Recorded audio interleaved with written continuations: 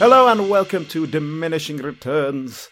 We are here again. It's I, Alan, and with me, as always, is Sol.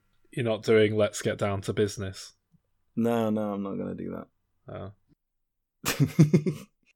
Oh. That's Sol. And joining us, as she has done many times previously, it's friend of the show from Why This Film Podcast, Emily Slade. Hello! Hello. Yes, well, let's get down to business then. To defeat the Huns!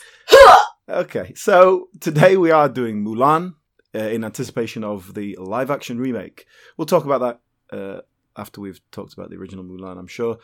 But I'm just guessing from what I know of your tastes, Emily, that you love Mulan like it was your firstborn child.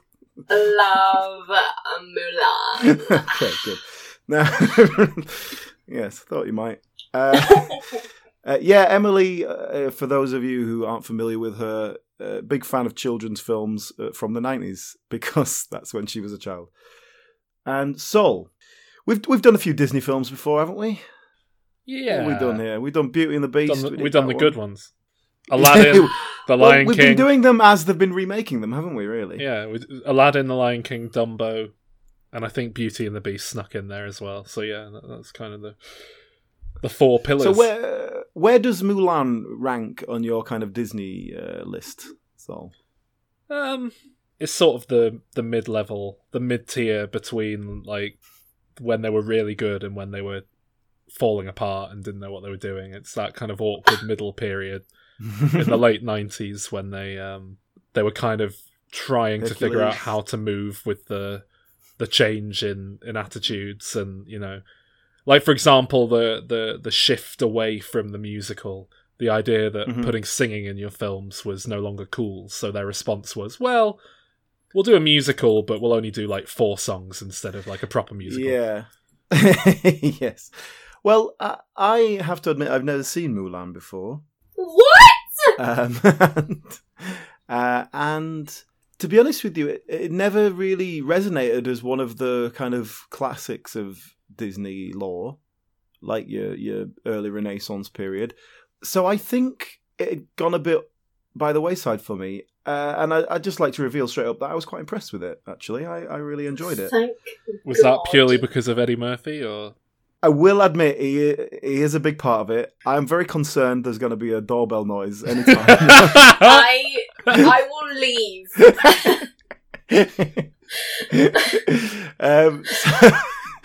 But yeah, I think... I guess we're getting right into this, aren't we? Eddie Murphy as Mushu, a little dragon thing, I think is a huge part of this. In the same way, you know, that Genie makes Aladdin, I think it's a very crucial aspect. Funny. How do you feel about it? I literally have a note that says the only flaw in this movie is the desperation to recapture Robin Williams as Genie through the use of Eddie Murphy. I'll grant you, it definitely feels like bad thing. Let's do another Genie. It definitely feels like they've set out with a course and they've done it. It feels very much like Genie created by committee. Yeah. Like you can just picture the Disney boardroom with everyone wearing their suits, kind of focus testing the different colours of Mushu's eyes. It's funny-ish, and I get it, and I like the use of a sort of companion on her journey. I think it's a very useful tool. I have nothing majorly against Eddie Murphy. He's so close to just being the absolute worst, and he never quite goes that far, but he comes close a couple times where I'm like, oh no, stop. Well, I think he brings a much needed energy to it, and I also think, as a general criticism, I think every other character in the film is quite bland. Particularly I was about to say the exact same thing. So he is the injection of personality that is required. Yeah. He's the only character in the film who is remotely more than 2-dimensional. That's just great. Now what? I'm doomed. And all cause Miss Man decides to take a little drag show on the road. Yeah. Because even the other little side comedy characters, don't really get enough to do to. They obviously got a very quick snapshot. Here's the personality kind of thing, but they don't quite get enough traction to really do much with it. And then, like, I'm very conscious that we might not get a doorbell ring, but you might still drop in a line reading for one Mr. Harvey. What's his name? Harvey Fierstein. Fierstein. Yeah. Do you know what? For quite a while, I was listening to it. I thought that was B. Arthur, and I thought that is genius casting. To have B. Arthur as an aggressive, like, little man. Order? People, order? I'd like a pan-fried noodle. Sweet and pungent shrimp. That's not funny. Looks like our new friend slept in this morning. Hello, Ping. Are you hungry?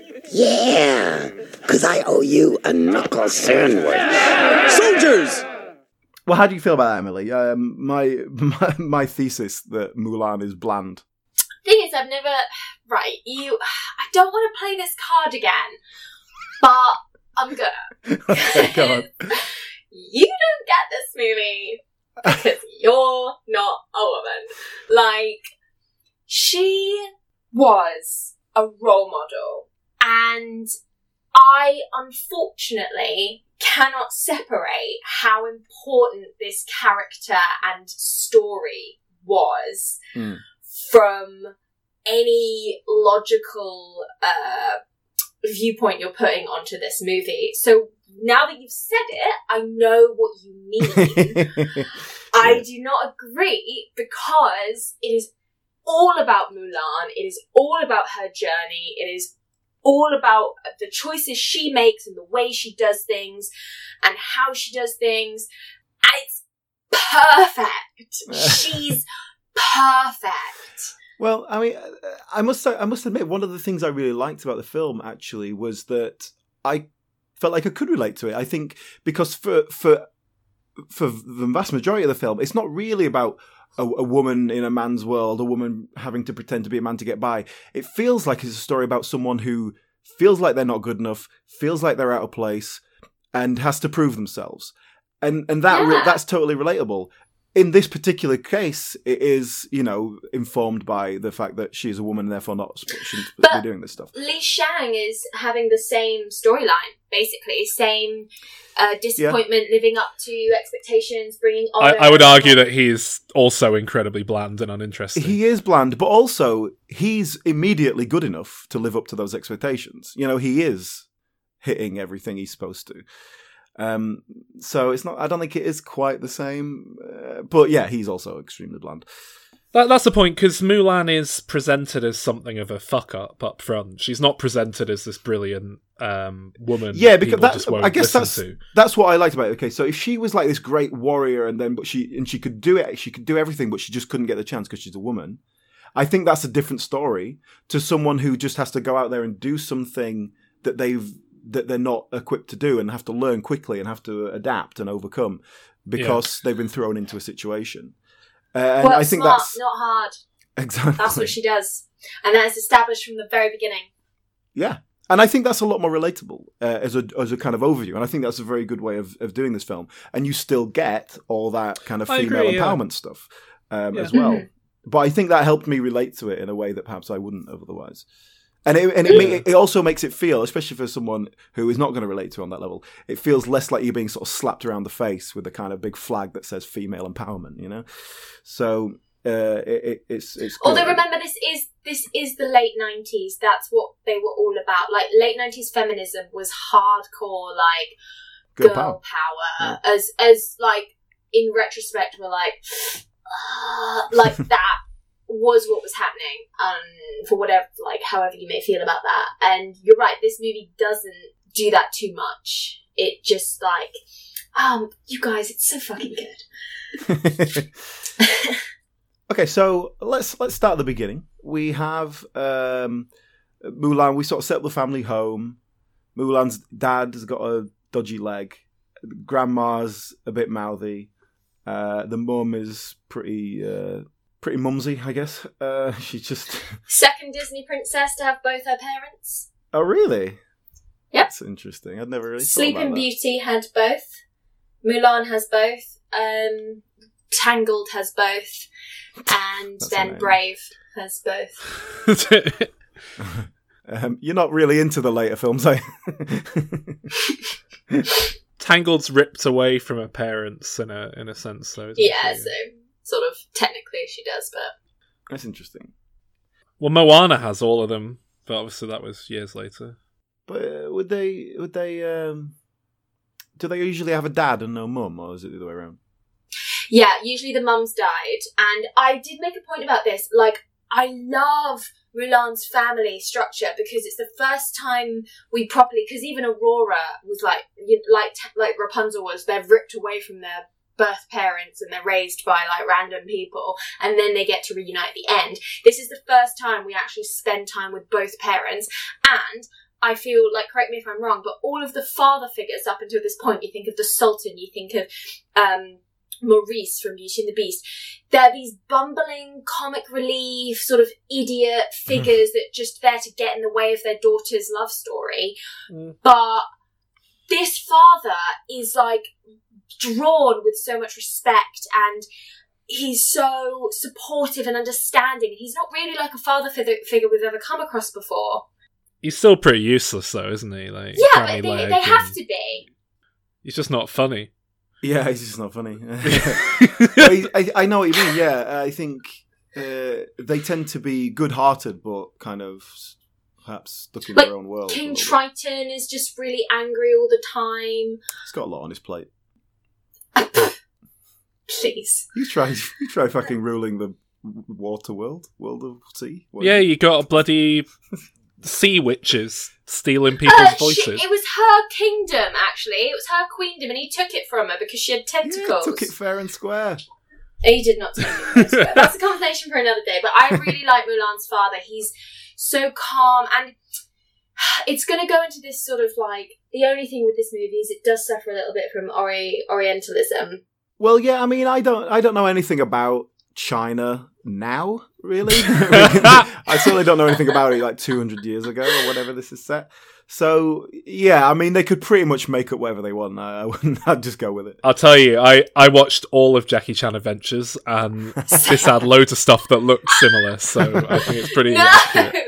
No, there's a lot of mixture of Japanese culture in with the Chinese culture in this movie, and it's a bit of a shame. And like the reason What, Nick you Shaw mean? isn't gonna be You mean they in the cast live George action, Takei, the the geisha makeup and the Japanese flag at the tent when they're in China, that kind of stuff. It's a shame, and like it's unfortunately unforgivable. The new movie will obviously rectify this, but I've made a note that sort of touches on that, which is that the music, the score at times goes into this incredibly weird 80s electronic kind of vibe, but then it kept reminding me of, Alan, I don't know if you remember the music from First Blood Part 2, I don't remember. where he goes to... Does he go to Tibet? Probably Is that Tibet. where does he go? Or He's Thailand or he goes somewhere? to be a monk or something, yeah. He goes somewhere like that, and Jerry Goldsmith writes a score to do the whole, American take on Oriental music, oh yeah, quote unquote. And then at the end of the film, the credits rolled and it said music by Jerry Goldsmith, and I thought, that's why it sounded like that then. yeah. And you're right. I think nowadays they would have hired someone of Chinese heritage to do the music. Yes, yeah. But Hans Zimmer did The Lion King. Hans Zimmer is from Shanghai, so that's fine. If you did The Lion King, you'd need to be from... Oh, okay. Where's that set? It's from the Serengeti. Her grandma is iconic. Is she? Is she? Yeah, Mulan's grandma Is this an iconic in your head character. again? Is this iconic just to you? Fuck off, both of you. The grandma in Mulan is iconic, okay? So by what metric? We haven't really come across, again, it's the first time we're being introduced to this sort of sassy side character that up until this point had usually been played by like a horse. Do you know what I mean? Like they usually gave it to like an animal, and in this movie they give it to the grandma. She introduces us to the cricket, which is great because he's there for the long haul. Is the cricket iconic? I You know, like at least this movie doesn't do a Moana where they like introduce an animal and then leave him behind. Yeah. Like they introduce Cricky at the very beginning. This is something there. Disney is really bad for this, particularly recently, where they'll have just one too many cute sidekick toy characters. They were thinking about it though. They had the dog that fed the chickens. Yeah, you're right. You're right. That's That true. dog. Yeah, and when the cricket was introduced, I was like, oh god, it's that bloody like that lizard in Tangled and the chicken in Moana. It's that bloody extraneous animal. But then I realised that he is actually very useful because you need someone for Mushu to be able to verbalize against talk. Talk at. Yeah. So, yeah. I thought it was alright actually. Yeah, I liked all that play and back and forth between them and stuff. Like I say, I really like Mushu. I guess if you want to move on to him, I thought. Well, yeah, I'm quite disappointed. I think Mushu is the best thing about this film, to be honest. Apart from maybe the music. Iconic. I'd say he's iconic. Yeah, he's iconic. I will give him that. But I just there's something about this what everything in this movie is iconic. Okay, I'm going to everything we break down. I mean, is it though? This movie is fantastic. I think the most iconic thing about this film in this day and age is the fact that McDonald's did a Szechuan sauce tie. Rick and Morty.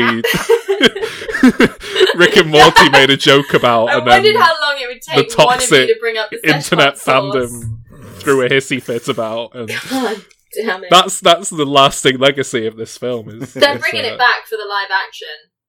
Mushu's fine.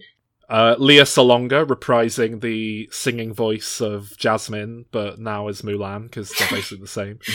Yeah. Donny Osmond as the singing voice of Li Shang. Yeah. Very peculiar casting. The not singing voice of Shang is B.D. Wong. The scientist from Jurassic Park. Exactly. B.D. Wong, who is this incredibly camp, not particularly masculine man. So, I mean, he's not incredibly camp, is he?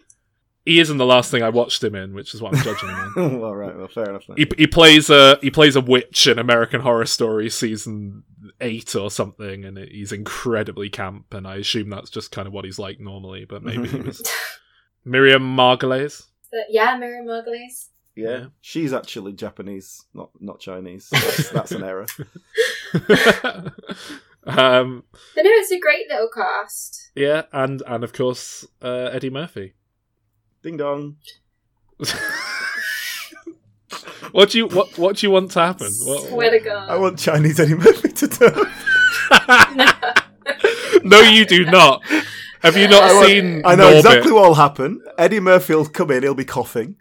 He'll say, "Sorry, guys, I'm not allowed out of the country." I do not dare even go near Chinese Eddie Murphy because I've seen clips from Norbit where Eddie Murphy plays Mr. Wong. Please tell me you made that up.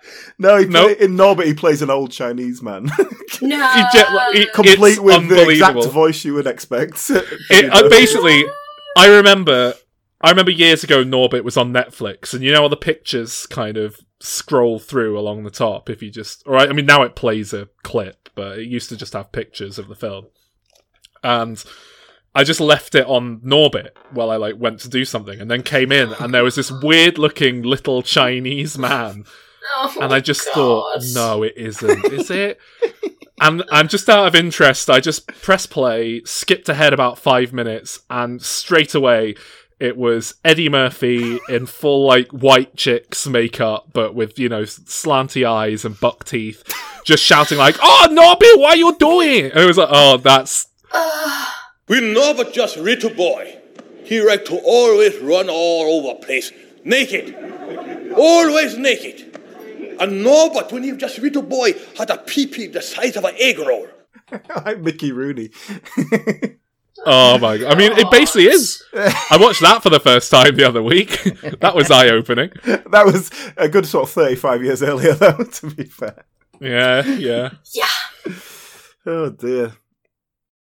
Oh, we haven't talked about the fucking villain.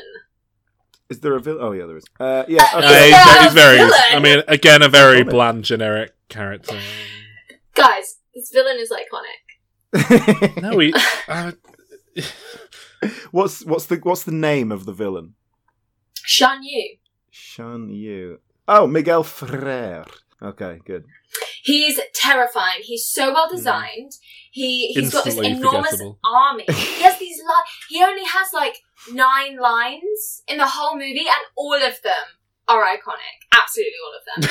And genuinely, like, he opens and it's like, all of China knows you're here, and he's like, perfect. And then he's like, how many men does it take to deliver a message? And then his archer is like, 1.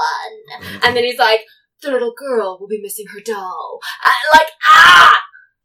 But that's so something cool. they handle really well in this film is implicit death without actually showing anything, which is it's a Disney film, but it is quite brutal.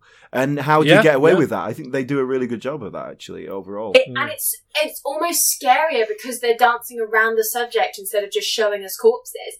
And my favourite thing about this villain, and they so easily could have done it, especially in 1998, and they He's don't got do sharp, spiky teeth like a vampire No. and glowing eyes. it. Not once does he go, oh, a girl. She's the soldier from the mountain, and that's all he refers to her as. Not once is he like, a girl beaten by a girl, blown up by a girl. I can't believe it was a girl. That never happens. Yeah. He just goes, you took my That's a very victory good point, from me." He actually. respects her as a worker. I hadn't noticed that, but that's actually very, Yeah. very interesting. And it's brilliant point. that that never happens. My favourite thing about the villain is that Mushu sets his eagle on fire and he's like a roast chicken, but then like as the second Mushu needs to go flying, doesn't he like grow his feathers back or something? Yeah, Well, see, but No, he jumps on a kite. Well, I liked it when it turns into a plucked chicken. It has the exact same sound effect, which is probably Frank Welker, as the chickens earlier on eating corn. Like that's the noise a chicken makes. That's it. It's funny, the tone is a bit off there, but I love it. In the in honor of our guest, I think I might rate all of the songs out of 10 from this film. All 4 songs. All 4 songs, yeah. But no, can I As just we go say through. though, I really like that. I know exactly what you're saying, and you make a very good point that they started being like, oh my god, the movie musical is no longer cool, and we start going into this more sort of Lilo Stitch Treasure Planet vibes, Tarzan, especially kind of thing, and I get it, but I think it really works for this movie. They use songs in the first half of this movie to establish a bunch of stuff, and Honor to Us All is done so well, and obviously Be a Man is fucking iconic, and then they stop the songs. I used to have Mulan on tape, like genuinely, lads. I fucking loved this movie. Like I have every memorabilia of this movie. And I used to listen to it at night time, and they would play all the songs. And you're right, there's only like 4 or 5 songs, but they're all brilliant, and they all play a part. And then I think it's really cool how like Mulan wouldn't work with a big finale number. Do you know what I mean? You couldn't do a reprise of Reflection. I just think, I don't know, just be a musical or don't. Like, give the villain a song. Let's have an opening number. It's like Jafar. You don't give villains a song if you want them to be legitimately No, you scary. do, but then they sort of speak it like Rex Harrison or Jeremy Irons would do it. It's like you don't actually sing. It's just sort of Jafar has a song anyway. Yeah. No, I like Jafar reprises Prince Ali and kind of subverts it. Yeah, but they also originally gave him a solo number, which they then took away from him because they thought it undermined him as a character. To make him to make him more scary, they took away his song. The best bit in The Lion King is when Scar sings "Be Prepared." Yes, but also he's very effeminate and that sort of foppish. Oh, so being a woman makes you weak, does it, Emily? Literally, where did you even get that from? There is no correlation to anything I just said. To make him less scary, they give him foppish traits, and therefore he can have a song, and the song is brilliant. I'm not sexist, so I happen to think that women can be equally as scary as men. So I don't mind if they make a villain slightly effeminate. Is that villain scary, really? What, Shan Yu? Yeah, he's just the whole time you just sat there like thinking, is that Jim Cummings? No. It's not, but it might as well God, be. No, you're not. He's just the No. henchman from Aladdin again. What's his name? The one who always talks like Jim Cummings. That one. No, I like him. I think he's scary. I think we just don't get any backstory at all. We don't get any sense of the history between them, why they're fighting at all. You know, he is just sort of like a beast. It's like what I'm meant to know about history. If you did know about history, you'd know that it's historically inaccurate because Yeah, the writers Huns have certainly stopped didn't know anything invading China about 20 years prior to this movie. But you know, prior to this, we had what's his name, Frollo, Judge Lord Frollo. What's his full name? Yeah, Judge Frollo. In The Hunchback of Notre Dame, we had Hades in Hercules. They're I two of wouldn't call Disney's Hades finest, scary. most nuanced, three-dimensional villains to date. Hades is only the way he is because James Woods turned up one day and did a joke, and they were like, "Let's keep it in the movie." Otherwise, Well, James Woods just turned up, and they were like, "Oh, this guy is the devil incarnate. That's perfect casting." Just do you. I agree. Judge Claude Frollo is an incredible villain, but he's in a story that the reason he's scary is because he's talking about rape and genocide, and in a Disney movie, and that's why it's scary. And this guy is killing our main characters, like our named characters. Yeah, but I mean, Rattigan was doing that 10 years ago, and you know, bring back Vincent Price. That's what I say. Can you rate the songs? I'm fascinated.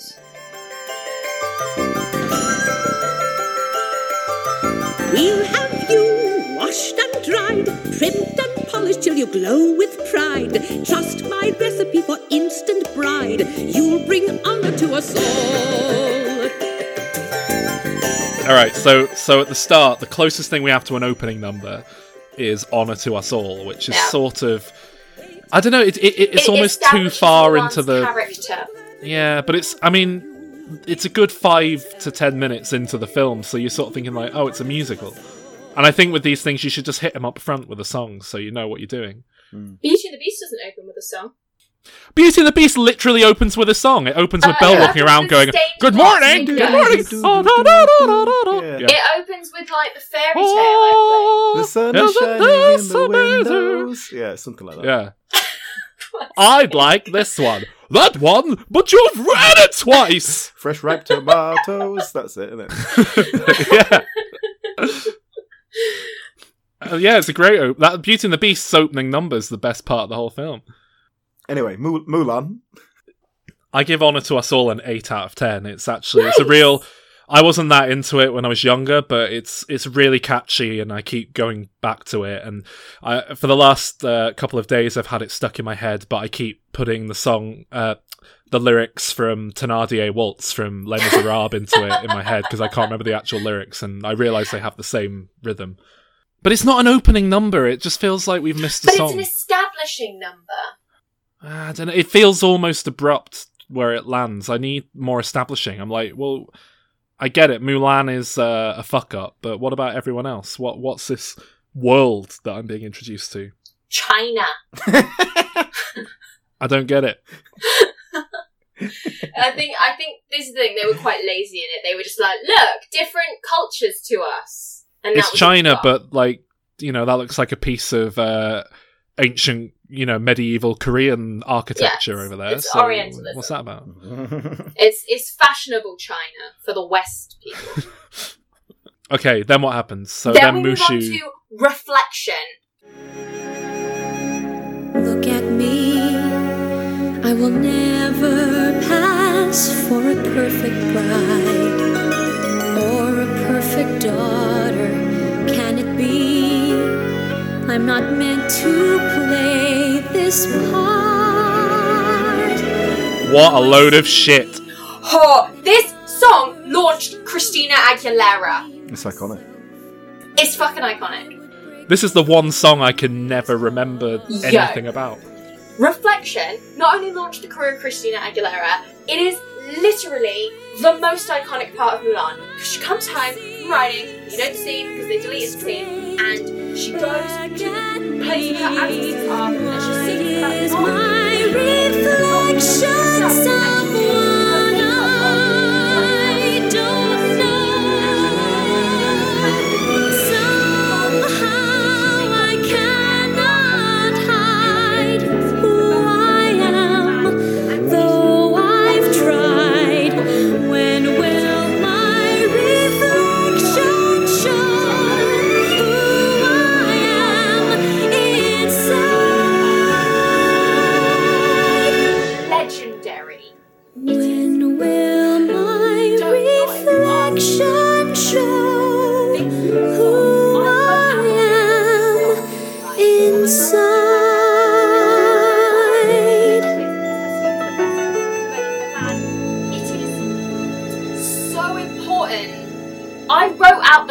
to this song, right? And my mum was doing my hair once, and she was like obviously when I was like 7 or whatever, and she like read the lyrics, and she was like, "Oh my god, did you write that? Is that how you think? Is that how you feel?" And she was super concerned, and I was like, "Nah, Mum, it's Disney lyrics." The writing but, like, quality thank of you a for your 7-year-old. concern. Shut up! What are the lyrics? Who is that girl I see staring straight back at me? Why is my reflection someone I don't know? Deep! See, that is just So that's the most generic how musical I theatre. cannot Like that could be hide from who any. I am, though I've tried. Could be from Wicked. It spoke to a lot of people. Okay, so that's all I gotta say about that. What were you hiding, Emily? Don't know who I am. So how are we ranking Reflection? 6 out of 10. Fine, I'll take it.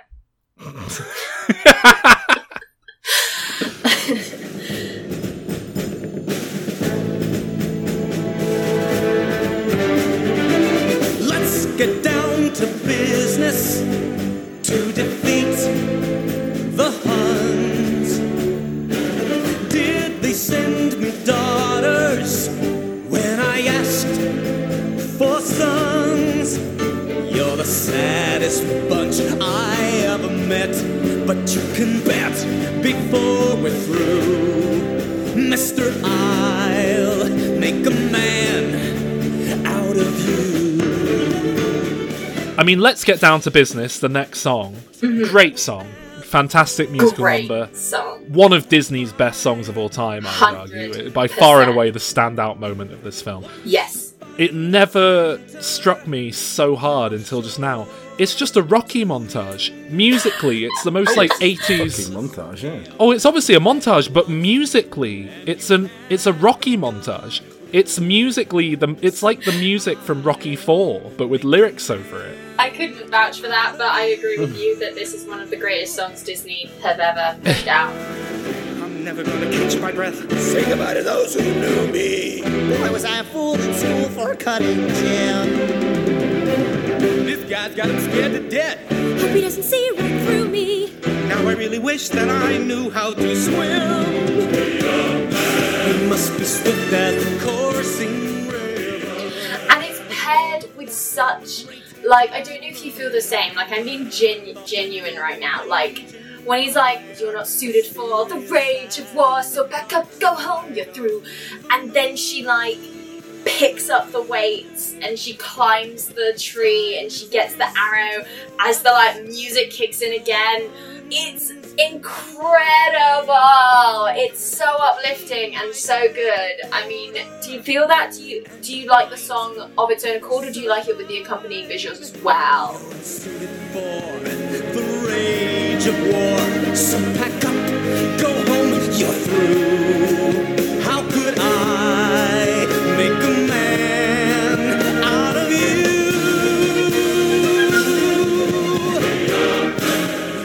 I prefer it of its own accord, to be honest. I think Knew the you were gonna say visuals that. accompanying don't quite do it justice. I mean, they're good, but they're not. The song on its own is wonderful, I think. Yeah. Well, this song is the song. This is purely what you can blame my Eddie Murphy impression on. This is where it all started. What, the one where he says Shrek a lot? From this film. No, because I'd be singing along to this song, and then, you do all the voices. I'm never gonna catch my breath, all that bit. Say goodbye to those who knew me. Was I fool at school for cutting Jim? This guy's got him scared to death. Hope he doesn't see right through me. Exactly. And Yeah. you get gotta really do into the voices. you think, oh, now it's my chance. It's my chance to do Mushu. This guy's got him scared to death. Scared to death, Shrek. This is wonderful, and just to prove that this song's better than whatever song 2 was, I've forgotten it. Reflections, Mirror, what's it called? Reflection. They didn't even ask Christina Aguilera to do this one. They were like, we're going straight to the top, and they got Chinese superstar recording artist Jackie Chan to do the pop version of this. It is so good. His music video is excellent. 大家同心作战，让匈奴绝望。 And his music video is him sort of doing the bit with the bamboo pole, whacking vases, but he doesn't actually whack any vases, I don't think. And it's just him spinning a bit of bamboo around. And me and friend of the show Howard used to listen to it and try and, in a way that's problematic by today's standards, but we were children.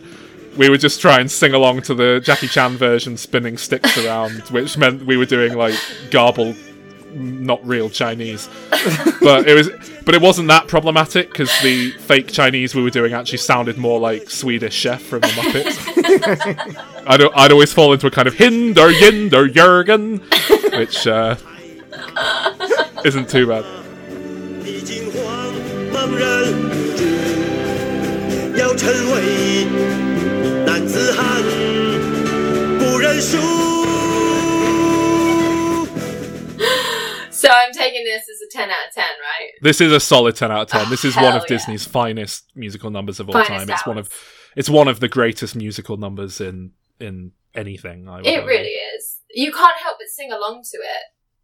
Oh yeah, then the film forgets that it's a musical for a bit, and then they sort of remember and they go, "Oh shit, we better do another one," and we get A Girl Worth Fighting For.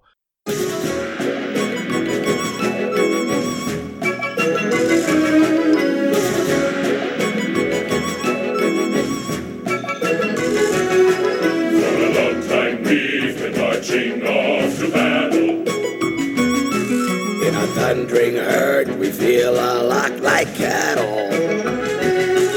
Like the pounding beat, our aching feet aren't easy to ignore. Hey, think of instead a girl worth fighting for. Which is, it's perfectly pleasant. It plods along. It's very like da da da da da. It's very much on par with the sort of song you might get in a straight-to-video Disney straight-to-video Disney sequel. That's fine. It's fine. 7 out of 10 to that one. It's That's passable. fair. It's fun. It's cute, and I always really liked it for the sort of shock reveal at the end. The sort of absolute tonal shift of like, "Doi doi doi, the only girl who'd love him is his mother." Oh look, massacre. I must admit, yeah, the way it transitions into the next scene is wonderful. And I think it needs to be there as this kind of light-hearted musical romp so that next scene has power. Weight, And I think that's why it's there. I think it's basically manufactured for the sake of that moment. Yeah. And I also think the visuals accompanying the sequence are really They're cute. quite good. They're more inventive, I think, than most of the other musical numbers have. I also like the bit where the guy goes, beef, pork, chicken. That's fair.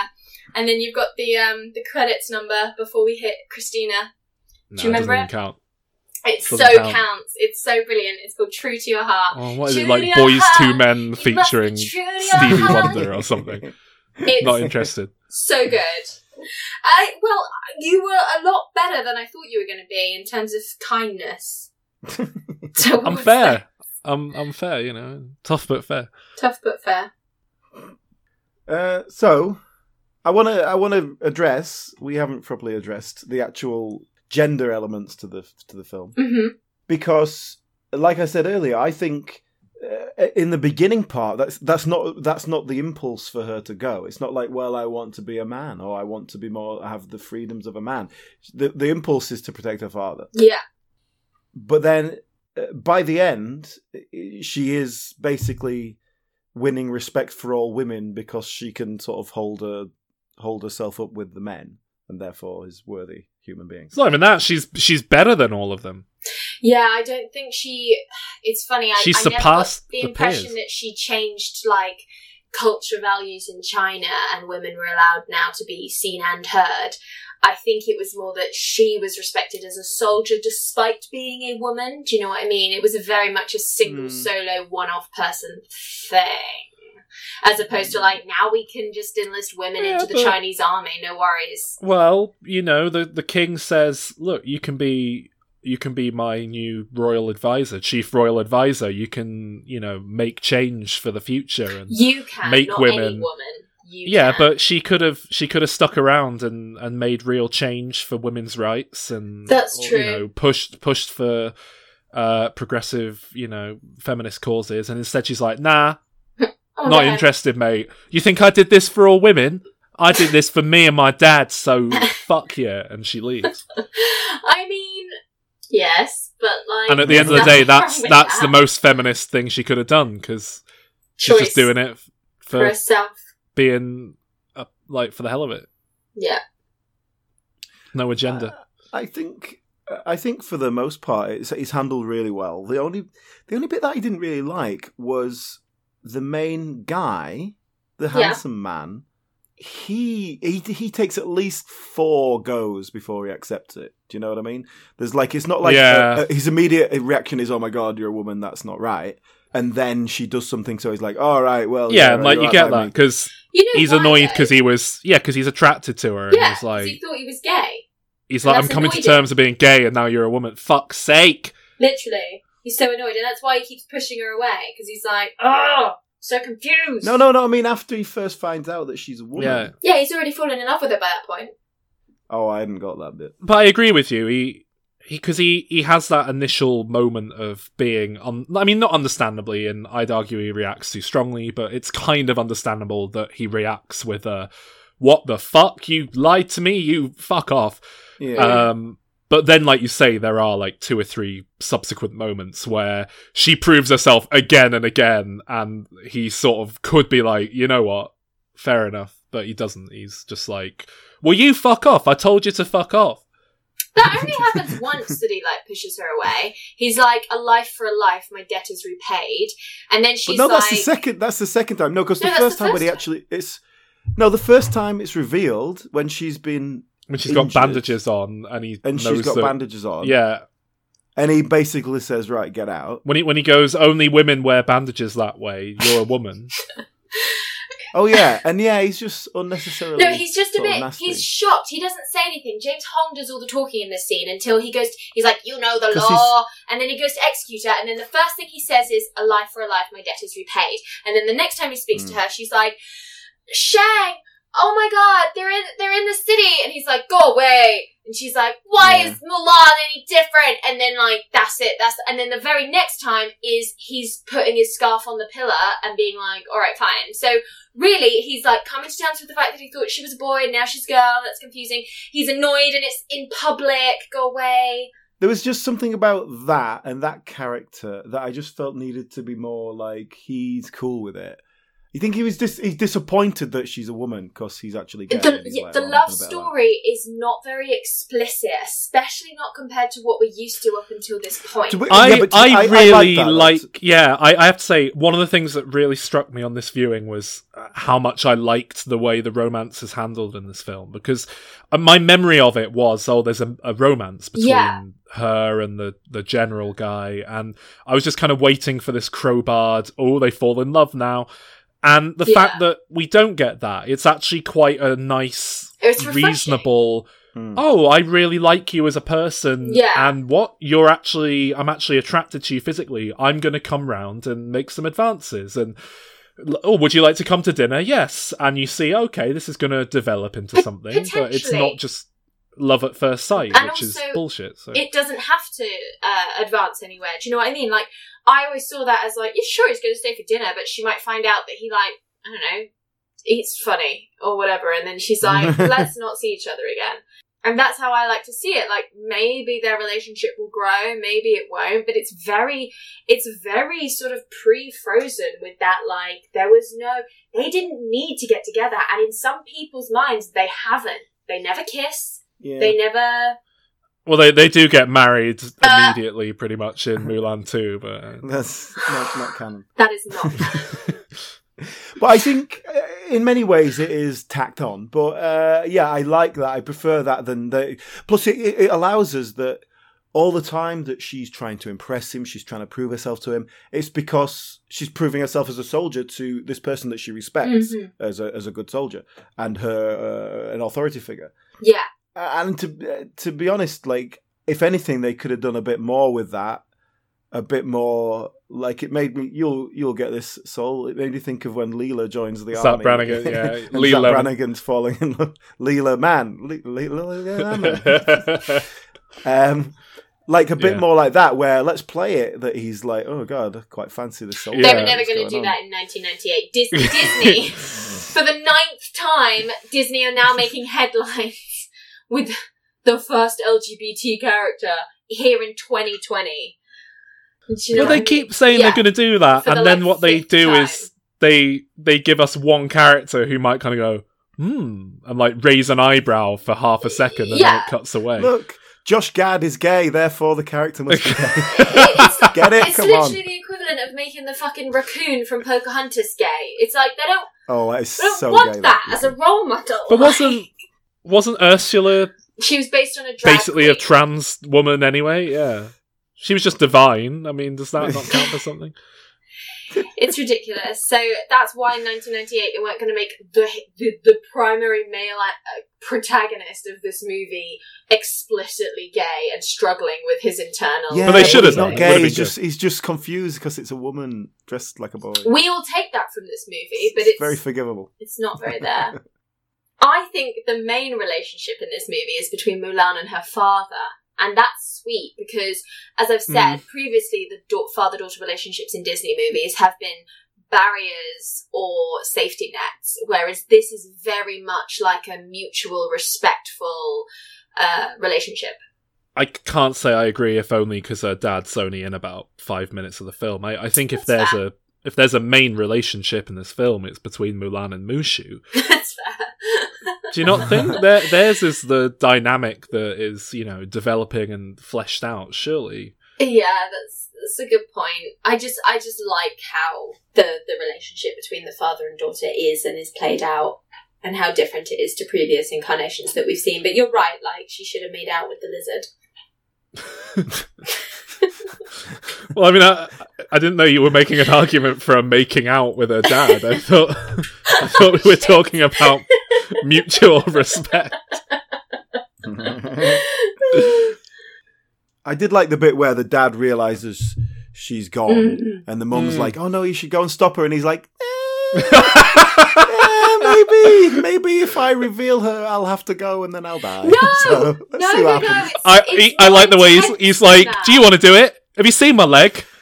Could barely get through the fucking door." Shut up! It's a dramatic moment. He hams that up. Yeah. Where she's like, "You've got to go after her." He does have it up, though. He does. When he has to go pick up the scroll, it's like, oh, he's really putting that on. He wasn't limping that much before. It's like he's really trying to make James Hong feel bad. It's funny. Mulan is, whenever I rewatch it, and it is such an easy watch, I remember how much I freaking love it. But when you ask me what my top 5 animated Disney movies are, now that I've recently watched it, I'm going to include it. But before yesterday, I wouldn't have included it. I forget it exists in a way, even though I'm literally obsessed with it. And every time I remember it exists, I'm like, holy hell, this movie.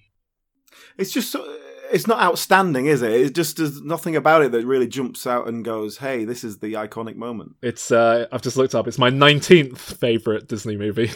Out of 100? No, out of 58. Oh. That's out of the proper Disney canon. Walt Disney Animation Studios.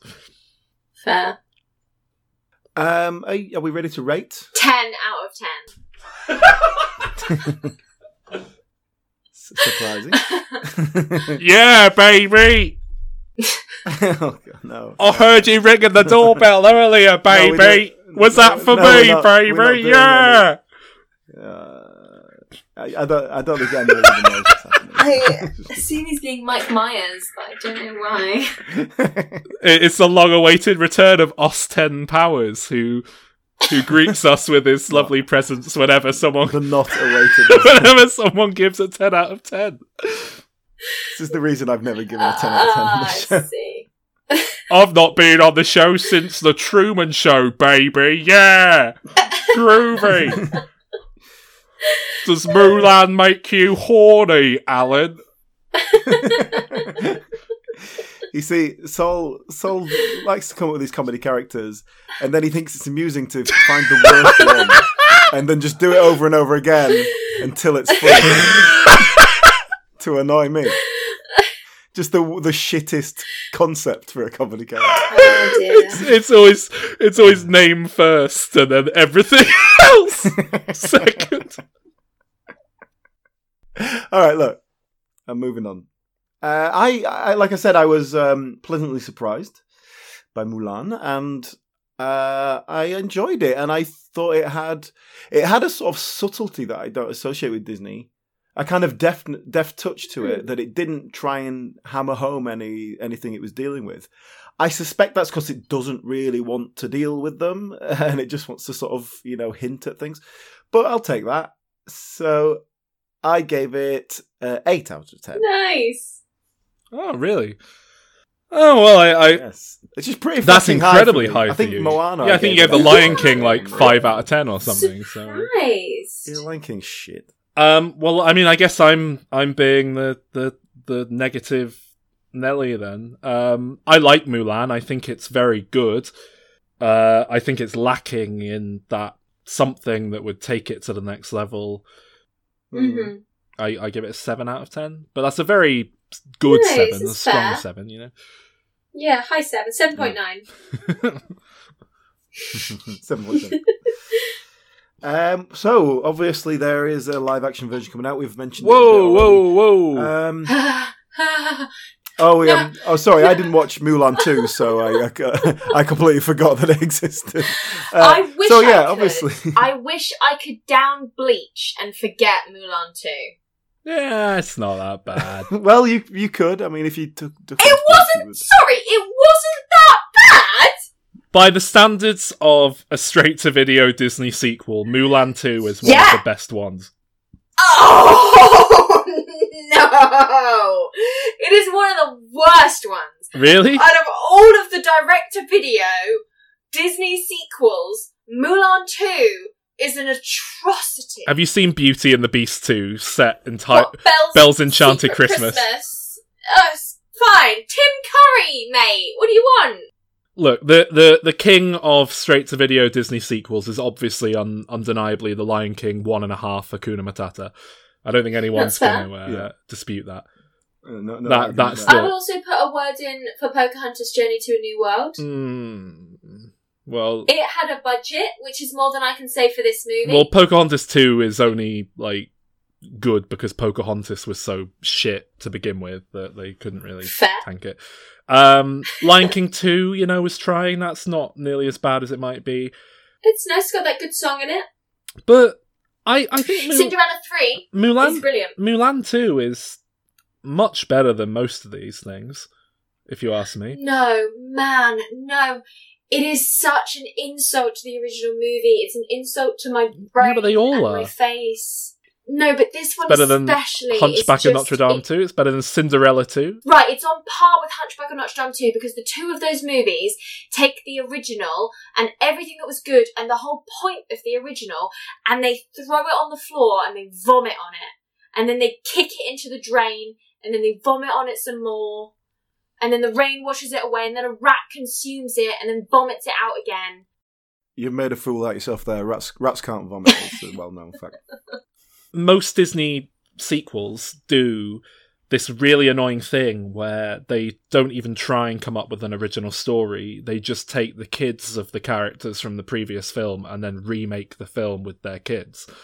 And that's really lazy and shit. And I think to give this film you want to give this one props for not doing that? Yeah, I think I would have preferred that, to be honest. Some shitty adventure with Mulan's kid, who's like a boy. But he has to pretend to be a girl. It's genius.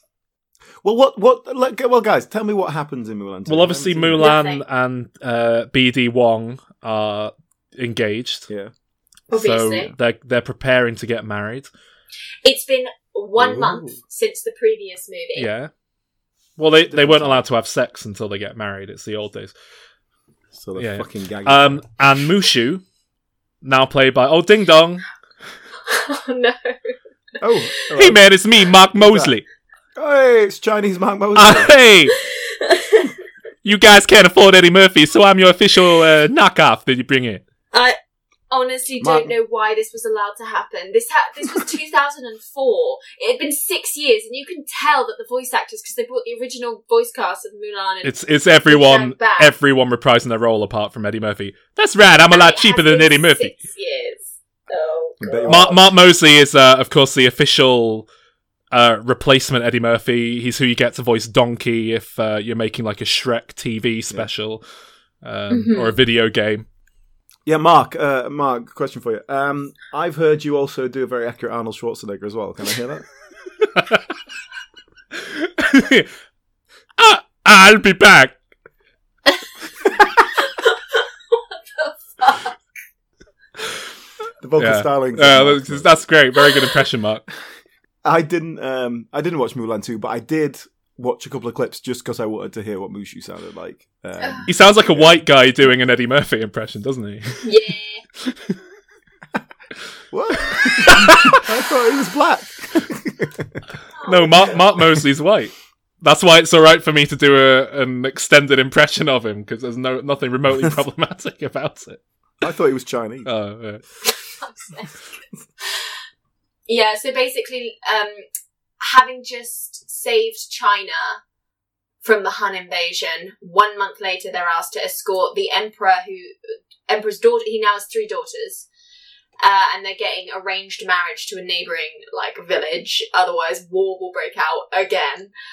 So they have to transport the 3 princesses across to the neighbouring village. And who do you think is escorting them? The 3 loser guys: Harvey Fierstein, the fat one, and the nerd one. And they're escorting like 3 women that are like similar to them, but they don't do the. They're like the chipettes. Yeah, but they could have done the obvious thing, which would be like a nerd one, then a fat one, and like one who talks like this. But they're actually just 3 women with their own personality traits. And what? I know, yeah. Sandra Oh, Lucy Liu, and Lauren Tom. Now I'm just looking at the credits here. I noticed Sandra Oh plays a character called Ting Ting. Now, is that a panda character? No, that's the one who gets matched up with the nerd one. Why? Okay. Princess. Odd choice of name. So, yeah. Actually, I was impressed, that Harvey Fierstein had quite butched his voice up as much as he did. He was worried. He wanted to turn this role down because he wanted to give more opportunity to actual Asian actors. And they were like, no, you can do it. They were like, look, if you don't do it, then we've got Tom Hanks on the phone. So we've run out of Asian actors in Hollywood. We've got that one from Jurassic Park and that one from Star Trek. We've fucking run out. But it's funny because it's true. But so the A plot really is this sort of romance plot between the nerds and these 3 new women, and the B Guess plot. who the main antagonist of this movie is? See, this is why I think you'd like this one, Alan. The main antagonist, the eagle falcon. Nah, no, but you're not too far wrong. Closer to home. The grandma. No, it's fucking Mushu. Mushu's the villain.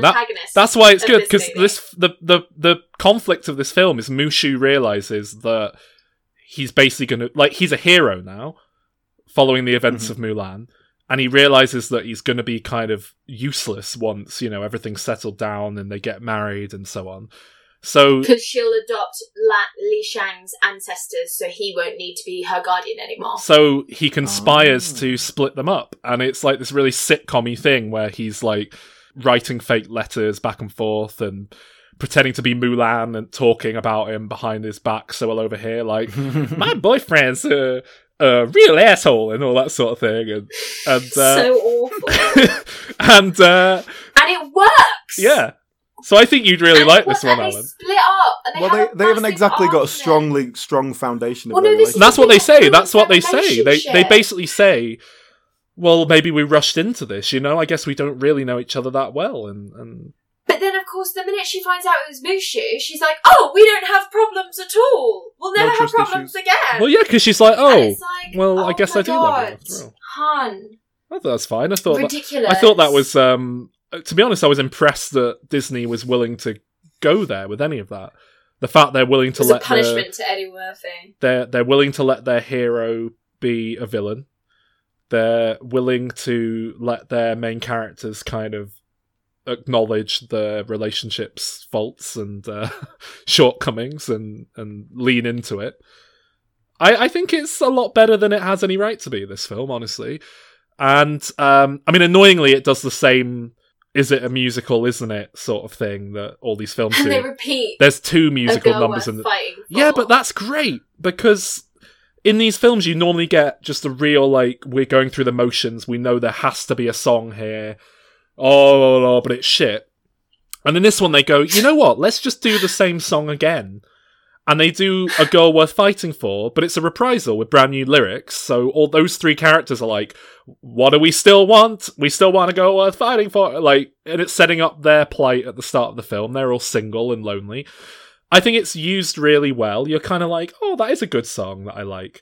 But, the quality of animation's very good as well for a straight-to-video sequel. Again, I keep going back to our Aladdin episode recently, but we covered Return of Jafar and Aladdin and the King of Thieves, and I think we were, pretty, not positive, but fair about those films, and we did say the animation was a significant step down.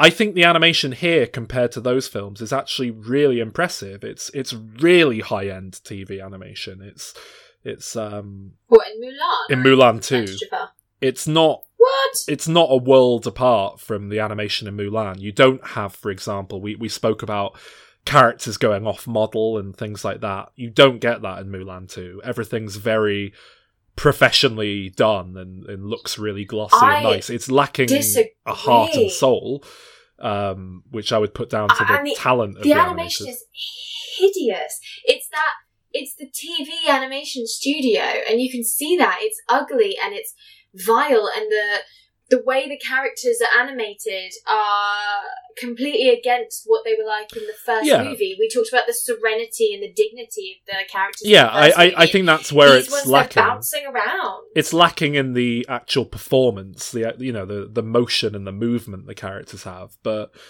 just to look at it as a still, it's for a straight to video Disney sequel, it's quite glossy, high end affair. Really, I think this is one of the later straight-to-video sequels they put out. It felt like 2004, so probably. Yeah, I think they stopped doing them in 2007 or something, shortly after Pixar took over. That's fair. I don't think it's a good film, but I just think it's a hell of a lot better than most of these, and better than it could have been. Fair. I'll agree with you that they went somewhere different with the plot, but it still didn't save it for me. Well, I give it a 5 out of 10 anyway, which, it's not a good score, but 2 out of 10. Yeah. What a fall from grace. Yeah. Can't believe you made me watch it. And then you had the audacity to not even watch it. You didn't suffer like we did. I'm not stupid. Okay, so there is a live-action remake coming out. Yes. I mean, Disney are persevering with these live-action remakes. I guess they're making money. None of them have been well received yet, have they? Ungodly amounts of money. You could slap the Disney... You could literally film a toaster and Brave Little Toaster live-action remake 2021. You heard it here first. Give the people what they want. Emily Slade announces Brave Little Toaster remake, live-action remake. Starring Channing Tatum as the toaster. Looks like Steve Buscemi is that clown firefighter. I'd watch that. But you know what I mean? And if they slap the Disney label on it, it would make all of its money back. Like, they are just taking the piss at this point. To a point. I think they're going to have a harsh reality. They're going to try their luck a bit too much and make, like, a Black Cauldron remake. Do you think this will be it? Maybe. I don't trust the Western audience to go and see this movie. Well, I have no interest whatsoever in this film. I don't even have the morbid curiosity and slight tinge of excitement that I had for the likes of Aladdin and The Lion King. And I'll tell you why. It's they've announced there's no songs in it, and it's why make a remake of Disney's Mulan without the music in it? That's the only thing that separates Disney's Mulan from anyone else making Mulan is that because other people have made Mulan. Well, yeah, exactly. Chinese cinema have given us countless Mulan movies that we can go and peruse that are actually closer to the original ballad of Mulan. And just the fact that they've changed the surname from Fa to Hua as the original ballad doesn't make me be like, oh, brilliant. Like, if I want to watch the Mulan movie, I'll watch the Mulan movie that came out like 5 years ago. The live-action Mulan movie that China made. I'm not going to go and watch this, especially as now they've made the fucking villain a weird sorceress that turns into a falcon and hangs out with... They've changed all the names, which I get because, like, they're trying to make it more respectful to the culture and stuff, but it's putting you off if you're coming at it from a point of view where you love Mulan, and I don't love Disney enough to go and support their attempt at different cultures within cinema that aren't purely fantastical, because whilst you could argue Aladdin was doing that, it said in Agrabah, which is fictional, whereas they've really tried to make this historically accurate. And I didn't like live action Aladdin, but it was very much Disney's Aladdin. They had a blue genie who fit this, archetype of a character they'd established. It had all of the songs pretty much. It had all these... It had a talking parrot, kind of, a silly monkey sidekick. It had all the recognisable elements that you think of when you think of Disney's Aladdin. And with Mulan, I think the recognisable, dare I say, iconic moments are the songs and Mushu, neither of which are in this because they're going for a gritty, realistic approach to the source material. But that's just... I just have no interest in it whatsoever. I just couldn't care less. See, my concern with Mulan, based on the trailer that I watched, is that it's going to be quite spectacular and actiony and boring. Yeah. Because it's just going to be a load of sword fighting and then it's going to be 2.5 hours. Really? What the fuck have they included? The problem is, everything I've heard about this film has basically been an announcement from the director who's taking it too seriously and has made the wrong decision creatively as a result. It's always... Every announcement they've made has been something along the lines of no songs because we're taking it seriously, PG-13 because we're taking it seriously, 2.5 hour runtime because we're taking it seriously, and it's like that's not what Disney does. I think the problem is like it's not that we're not like I'm fine with this sort of film being made, but if I wanted to watch this kind of film, like I'd watch something by Yimou Zhang or like a proper Chinese... but it's easy enough for you to say that. You know very well that 95% of your mainstream Disney audience does not think that way. Well, yeah, but then I don't think they're going to come out for this one either. Do you not? Can we not hope that they'll go and watch Mulan and then go watch Crouching Tiger, Hidden Dragon or Hero? Do you think it'll be like a Parasite reaction where people are like... Oh, yeah, now I'm going to go watch House of Flying Daggers. I must say, I am genuinely really surprised at the extent to which people have responded to Parasite with, I love South Korean movies now. It's like, what? You could have, this film's been here the whole time. I don't know, it's just really odd that people go, I like this film, therefore I now love all South Korean films. It reminds me of being 15 and dealing with twats on the internet who are like, oh, I've just watched Spirited Away. Oh, my whole life is anime now. I just love Japan. Yeah, so true. But that's kawaii stuff in it. That's how it starts. That's the thick end of the wedge, though, isn't it? And that's the most vocal people. But then there's going to be lots of people who are going, oh, I like that. Maybe I can try this. Well, I think I'll watch this. That's what I'm surprised by. It's it's the people at work and relatives and stuff who are sort of like, oh, I might check out that guy's other films. I might, I saw about this other South Korean film the other. Oh, interesting. And it's like, oh, fair enough. What's easy as well is that they can all go and watch Snowpiercer, which is in English. So that's a good starting point for them all. Yeah. Well, yes, Mulan, the remake, comes out this week, probably, if you're listening to it as we go out. Thank you, Emily, for joining us once again. Yes, thank you. Absolute pleasure. thank you for bringing probably some much required passion for this film. So much passion. Iconic, lads. This film scored really well today. Yeah. Just realised that's probably going on our top films list. I've just realised. It's a good ass movie. Yeah. I'm looking it up now. Where I've not looked at our list in a while, but it's gonna land joint 29th. That's pretty good going. Out of every film we've done. How many have we done? Hundreds. A few, 500, 600 maybe? Yeah, probably. That's maybe not quite that much. But we're nearly 200 episodes. Well, we've done... average more than one per... Yeah, we've done almost at least one film every... With, the exception of a handful of episodes, we've done at least one an episode, and many episodes we've done, 8 or 9, so that's, It's pretty good. Joint 29th with Avengers Infinity War.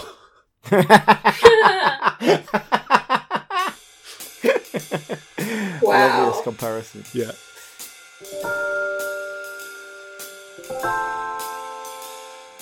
That's all for this week.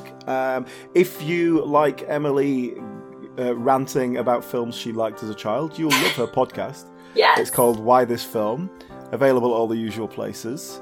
And you're at Why This Film on all the social medias and all that, yeah? Yep. All right. So, yeah, Emily has a guest and they watch a film that they remember from years ago and then talk about it. Some you've been on it already, Alan, and Soul's coming on this season. Yeah, we've both done it. So you'll have to. So we've paid our dues. Wow! Don't make it sound too much like a punishment. No, it was a lot of fun. Yes, and we will be back next week as always with something else that I don't know off the top of my head. Yeah, shit. Next week. Oh, we're on the Bond train.